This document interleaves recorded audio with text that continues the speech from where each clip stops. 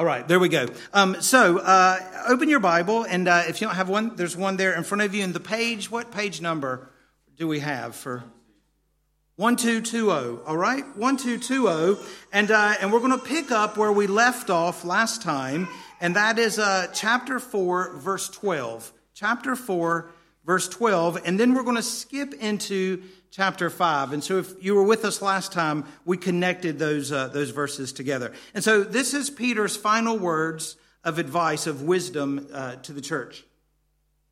And he says this: "Dear friends, do not be surprised at the fiery ordeal that has come on you to test you, as though something strange were happening to you. But rejoice inasmuch as you participate in the sufferings of Christ, so that you may be overjoyed when his glory is revealed.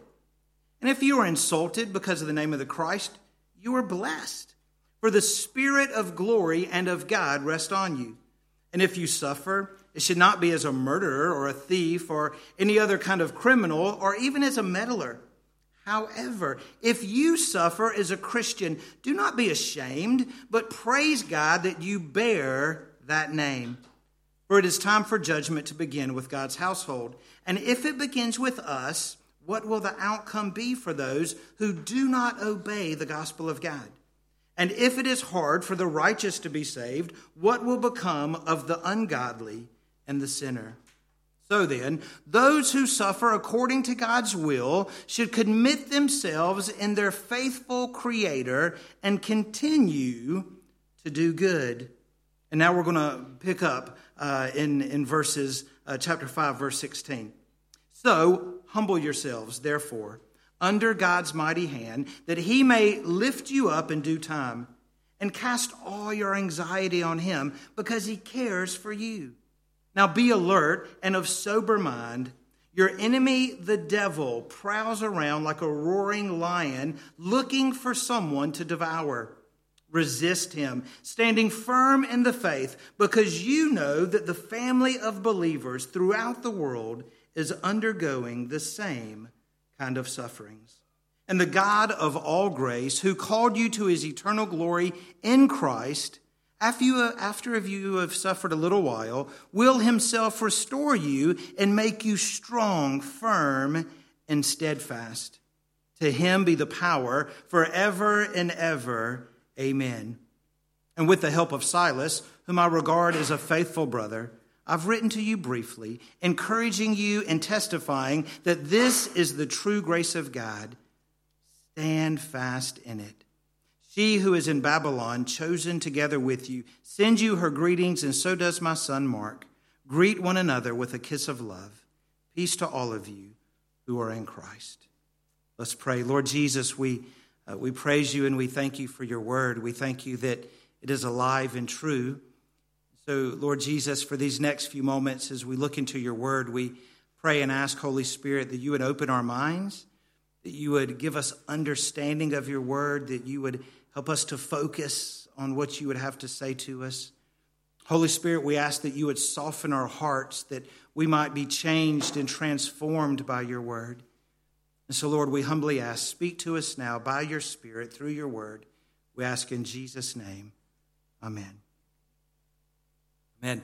So the Apostle Peter is going to leave with us 4 words of encouragement as you and I, even here in the UK and in the West, as we evermore are finding it harder to live out the gospel and to proclaim the truths of God's word, as we begin to encounter more and more persecution, what would Peter leave us with? Just 4 simple words of wisdom that he gives us. Number 1, he tells us this: that as a follower of Jesus, I can expect persecution. As a follower of Jesus, I can expect persecution. Notice what he says in verse 12. In verse 12, he says, "Dear friends, do not be surprised at the fiery ordeal that has come on you to test you, as though something strange were happening to you." I think sometimes as followers of Jesus, we might forget that persecution is to be expected. He says, do not be surprised at the outcome. I confess that before we moved to England, I had never encountered stinging nettle. I had never had the joy of rubbing up against it. And so we're in Litchfield one day, and Max is probably about 3 years old, and we're right there. We've got a blanket. We're doing a picnic right there by the lake in Litchfield, and Max is just right down by the water playing, and all of a sudden Max starts screaming. He loves when I tell stories about him in church, don't you, son?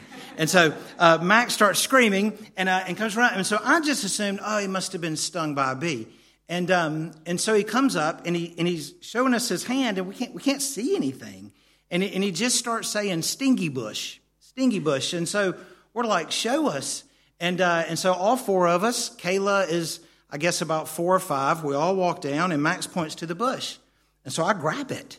And I'm like, stingy bush. And like, I'm going, and Christy is like, are you messing with me? And Christy reaches down and grabs the stinging. I'm not making this up. And so Christy starts screaming, and Kayla looks at us and takes off running and goes back to the picnic blanket. She's like, no, right? Kayla has figured it out, stingy bush. I don't know what I was expecting, right? If you touch stinging nettle, guess what happens? You get stung. And Peter is saying, listen, as Christians, we ought not be surprised that sometimes living for Jesus in this world stings. Like when your best mate, abandons you, like Judas did Jesus, it stings, right? When difficult times happen, when your coworkers think you're weird, it stings. When family members maybe don't invite you along to things because of your faith, it can sting a little bit. And Peter's saying, but don't be surprised. Like, expect it. It's kind of part of the package of following Jesus. And I think it's a really good word of advice that he leaves us. Like, just remember, in fact, we should normalize persecution. When difficult things happen because we stand for Jesus, that's not abnormal. That's actually normal. And so he reminds us of that.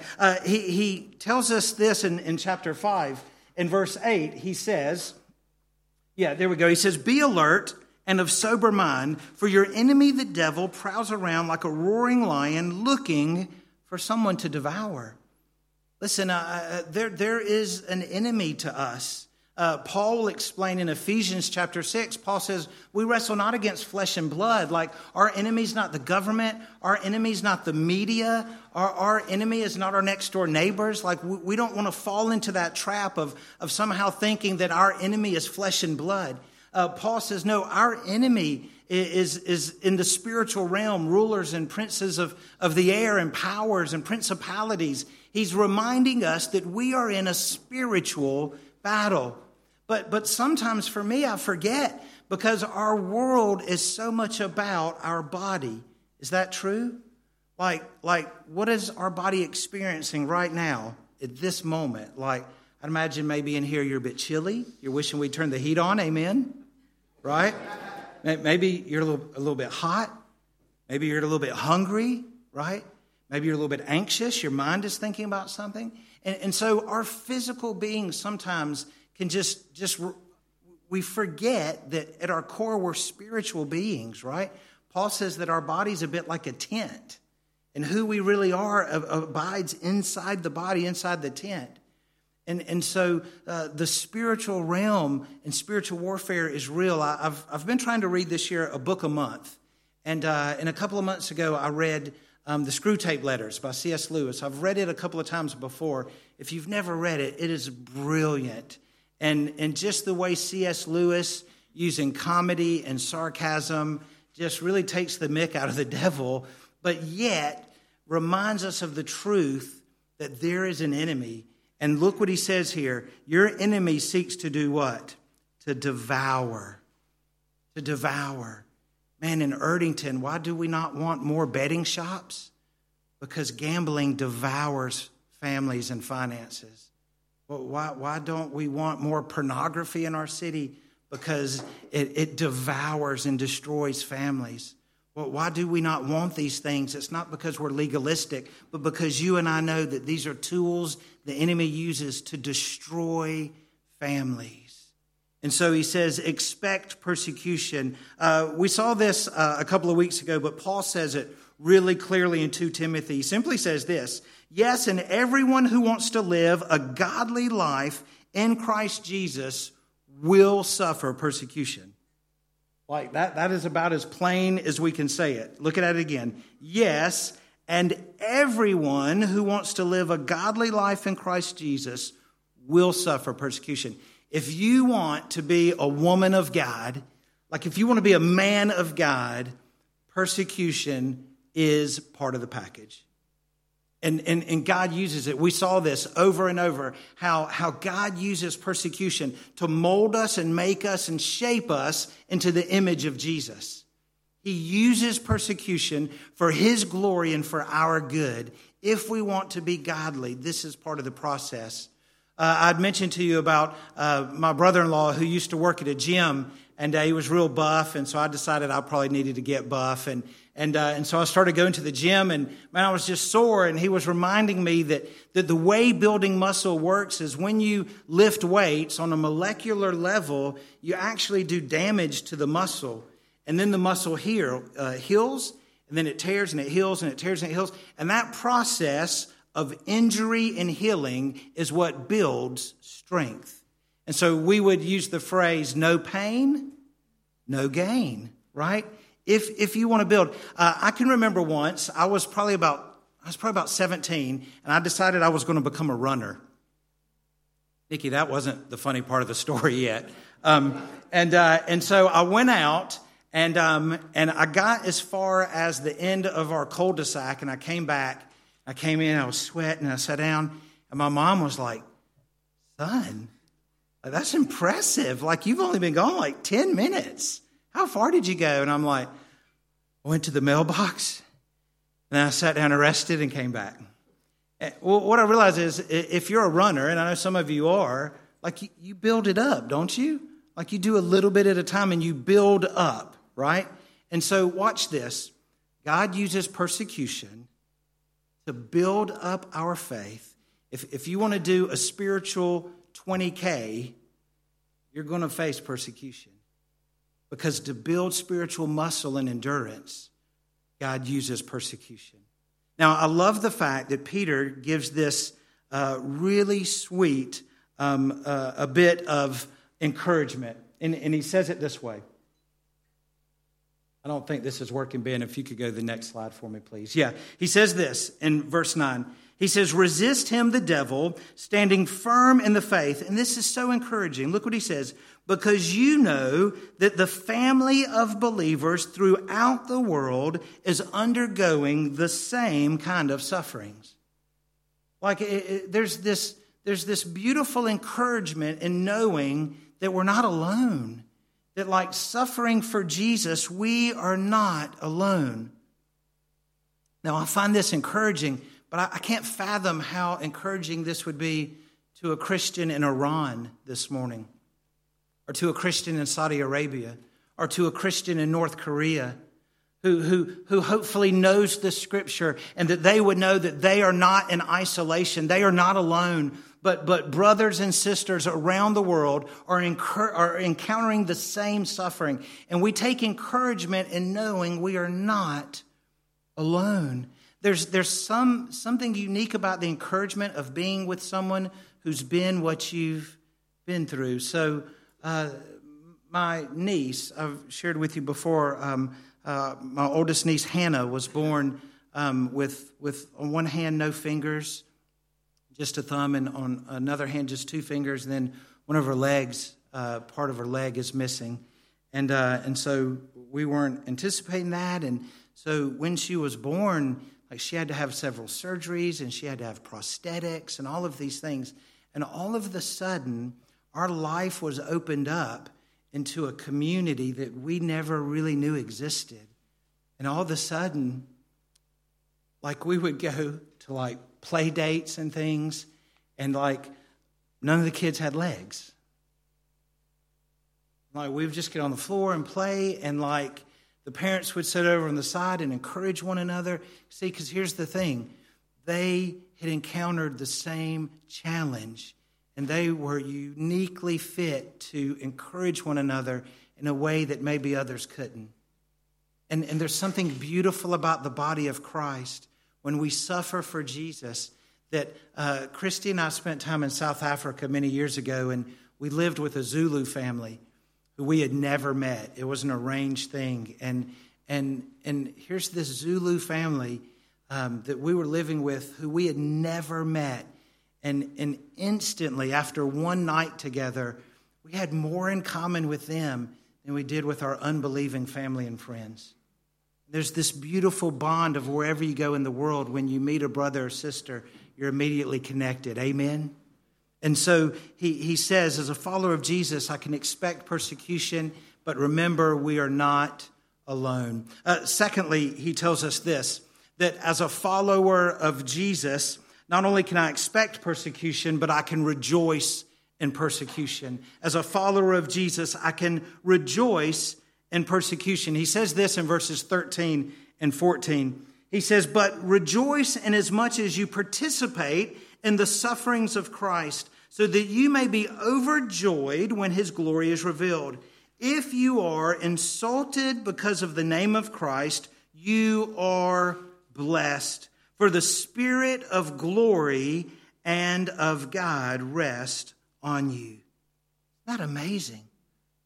He says, look, when you face persecution, there are going to be two amazing benefits. He says, first of all, that day when you meet Jesus, when his glory is revealed, man, how blessed you will be to be able to meet your Savior knowing that he can look at you and say, well done, good and faithful servant.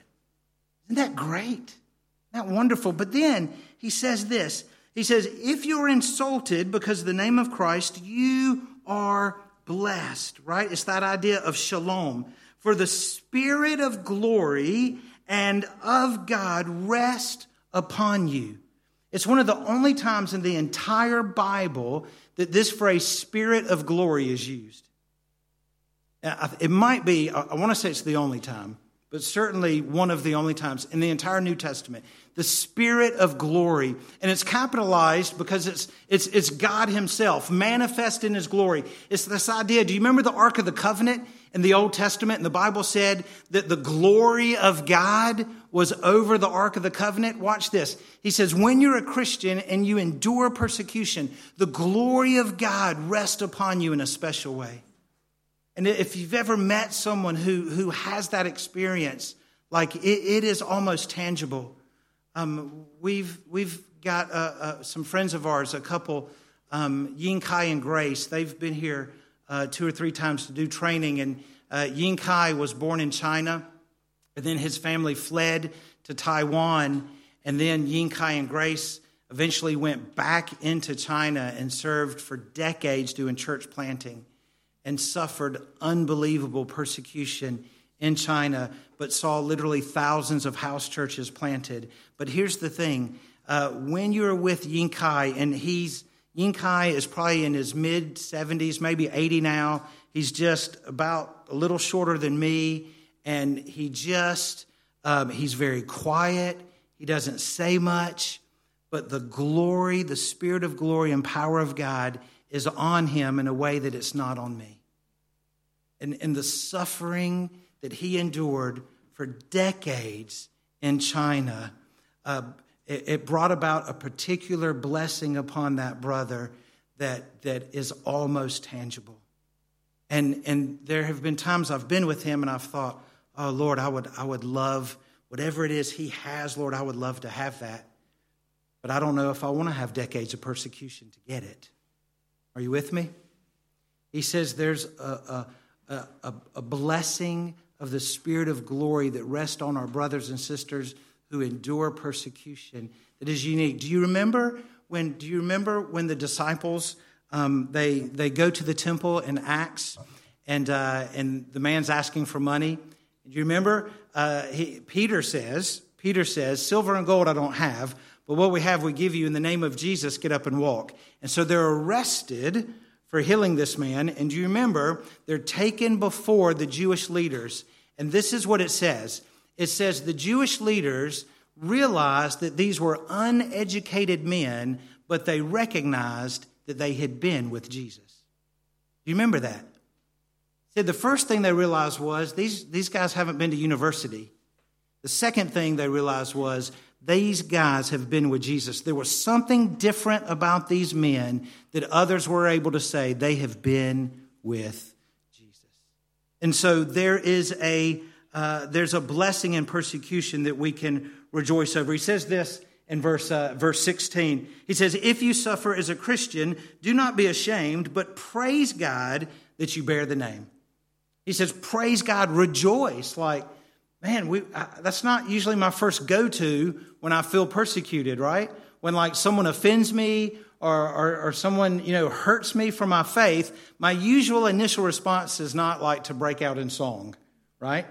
And yet he says, like when you're persecuted, rejoice that you have the privilege of bearing the name of Jesus. He reminds us that in the midst of persecution, we want to expect it. We want to rejoice in it. But then thirdly, Peter tells us this.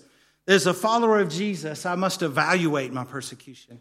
As a follower of Jesus, I want to evaluate my persecution. Look what he says in verse 15. In verse 15, he says this.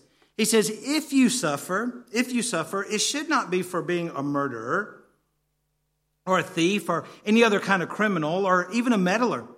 He says, however, if you suffer as a Christian, do not be ashamed, but praise God that you bear that name. Peter's reminding us that we might suffer, but we have to be careful that we're not suffering for our sin as opposed to suffering for Jesus. Does that make sense?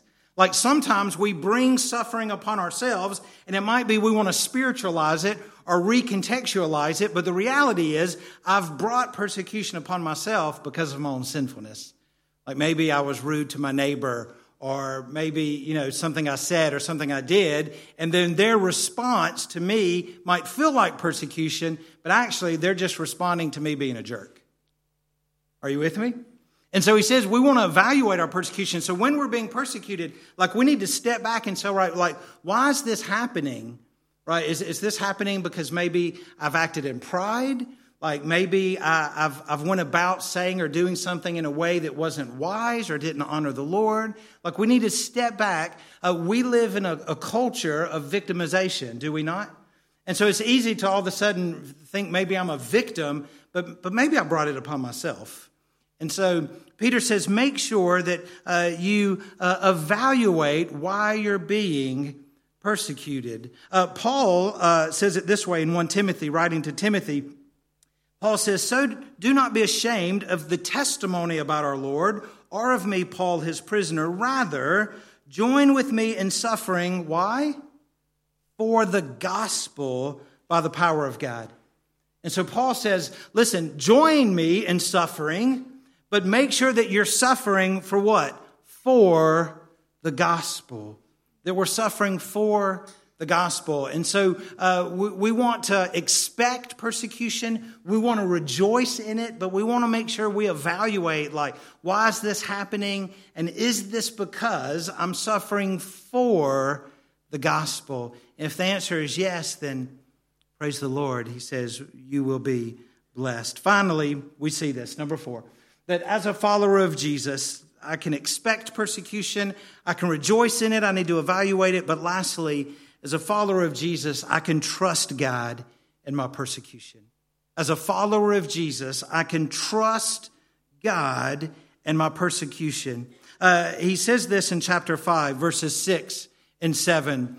Peter writes this. He says, humble yourselves, therefore, under God's mighty hand, that he may lift you up in due time and cast all your anxiety on him because he cares for you.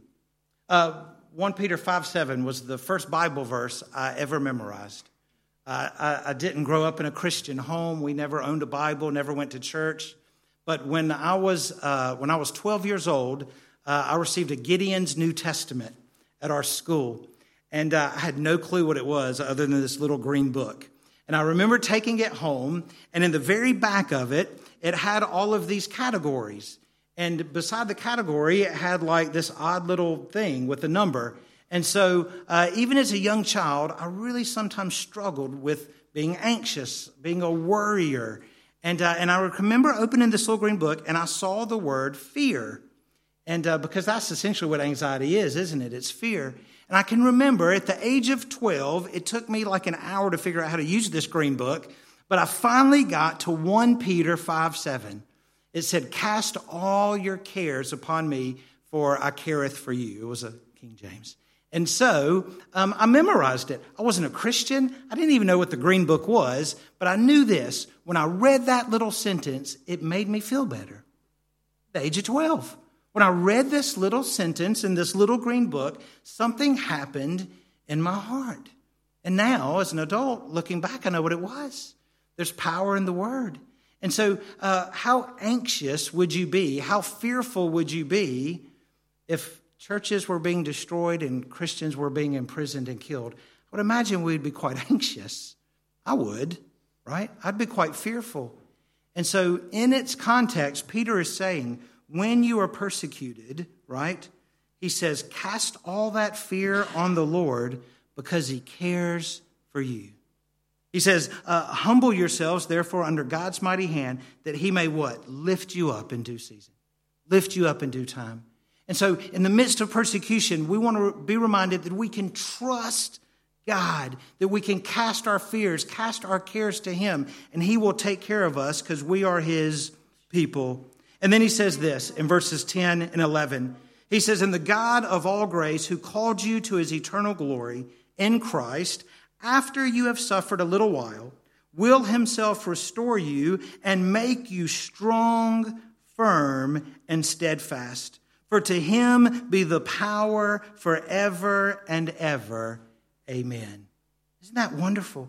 He says, the God of all grace, who called you to his eternal glory in Christ, after you have suffered a little while, will himself, Jesus himself, he doesn't send an angel or a messenger, Jesus himself will restore you and make you strong, firm, and steadfast.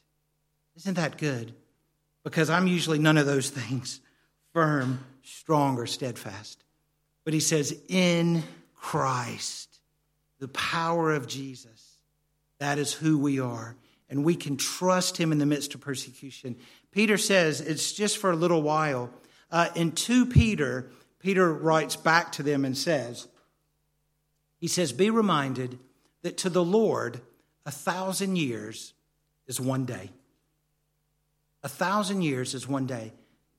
And so what is suffering for 50, 60, or 70 years if 1,000 years is but one day? I tried to do the math based on that to figure out how long. Yeah, Hillary, feel free to laugh because it didn't work. Because I was going to have like this cool sermon point where I did all the math and was like, so you're actually only suffering for 32 seconds.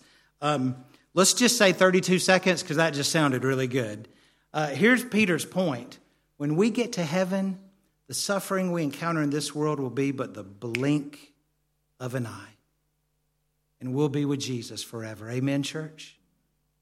The suffering we encounter in this life on the other side of heaven will be but the blink of an eye. And we'll look back and say it was worth it all. Let me remind us who wrote this. Peter. You say, yeah, but Peter was bold and strong and tough. Was he? They've arrested Jesus. Peter lashes out and fights, pulls out a sword, cuts someone's ear off. Jesus rebukes him for that, heals the man. Everybody's got to be thinking, Peter's the guy. Like, Peter's going to rescue Jesus, right? And so they make their way, following the soldiers who have arrested Jesus. They get to the outer court where the high priests are meeting, where they're going to try Jesus in the middle of the night, which, by the way, was against the law. They were only allowed to meet during the day. So they're having this illegal trial, and Peter's out in the courtyard, and he's trying to listen in. Do you remember he's warming himself around a fire? And a teenage girl walks up. No offense to teenage girls. They've scared me more than once. But a teenage girl walks up and says, aren't you one of his followers? What does Peter do? He completely implodes and says, I'm not a follower of Jesus. I don't know what you're talking about. He makes his way out and he moves away from them, and now he's with a group of men and he's talking and they hear his accent. Your accent, you have the accent of someone from Galilee. Are you with that rabbi from Galilee? Are you one of his followers? No, never heard of him. The scripture says that Peter, don't miss this, begins to curse the name of Jesus. He doesn't just say no. He uses profanity. And immediately, what does he hear in the distance? Here's a rooster. He's reminded of what Jesus has said. I think it's important we remember who writes this, because this is a man who knew what it was like to cave when things got tough. He's also a man who knew what it was like to be forgiven, restored. And 1 year after writing this letter, Peter's going to be crucified on a cross. History tells us that he didn't feel worthy to die on a cross like his Savior, so he requested that he would be crucified upside down. That's how Jesus died. Maybe you're like me, and maybe you've chickened out sometimes. I sure have. Jez and I were flying back from America a couple years ago, and there are three of us sitting on an aisle in an airplane. It's me and Jez and a young lady, and we're flying from Atlanta, Georgia to Amsterdam in the Netherlands. And Jez fell asleep pretty quickly, and so it's just me and this young lady, and I immediately just feel the Lord say, man, you need to share the gospel with her. So we begin to chat, and I'm asking her why she's going, and we're having this wonderful conversation, and I'm like, well, I'll get around to it, Lord. We've got about 10 hours. And every time I would go to mention Jesus, I'm just going to be honest, my palms would start sweating. I'd get a lump in my throat. I would just get scared to death. You ever been there? You feel like a failure. Feel like you let Jesus down. And I promise you that just like he was the God of second and third chances for Peter, he'll be the God of second, third, fourth, fifth, on and on for us. Why? Because he loves you. He gives us the strength to stand for him. But can I just say, in those times when maybe we fail, don't hide. Bring it before him. Find his forgiveness. Trust him for the next opportunity. Amen, church? We started our series many weeks ago with this guy, Nero. And we talked about what a bad, nasty fellow he was and all he did to the church. Well, now we're done with 1 Peter. Well, I want to finish with this guy. That's the Lord Jesus. Amen. For greater is he that's in us than he that's in the world. And we finish our series, 1 Peter, with this reminder from the book of Hebrews. And Hebrews says this, therefore, since we are surrounded by such a great cloud of witnesses, let us throw off everything that hinders and the sin that so easily entangles. And let us run with perseverance the race marked out for us, fixing our eyes on Jesus, the pioneer and perfecter of our faith.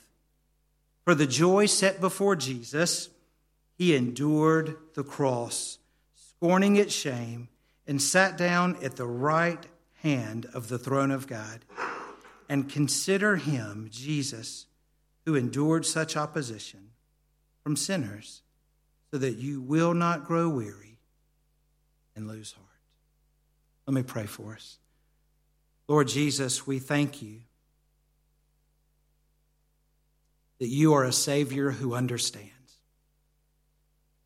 As we saw in your word earlier, Jesus, you suffered physically, emotionally, relationally, even spiritually, We're so thankful, Lord, that your word says in Hebrews that, Jesus, you were tempted in every way as a man, yet without sin. We praise you and thank you that, Jesus, you understand our plight. You understand our struggle.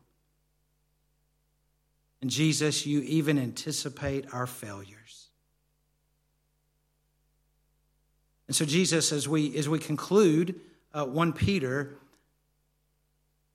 just as we have our eyes closed and as we're just listening to the Lord, I would just ask you, have maybe you ever felt like a failure in speaking up for Jesus? The answer is yes. I would say Peter understands. Would you just, maybe the enemy has made you to walk in shame or guilt over that? Would you just pray now and ask the Lord to remove that shame, remove that guilt, and thank him that you are forgiven, and thank him that he is a God of second chances? Would you do that? I had to do it. In fact, I have to do it quite often, if I'm honest. Maybe you are enduring persecution. Maybe relationally, maybe at work, maybe on your street. Would you just pray right now and just rejoice in that? Would you thank Jesus for that right now, as weird as that feels?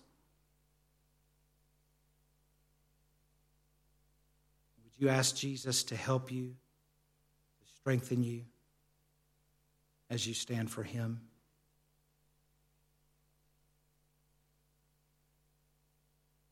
Jesus, we thank you for the book of 1 Peter. Thank you for the encouragement that by your Spirit you have given us through this letter. Jesus, we would ask that as Oikos Church here in our community, Lord, may we be known by our love.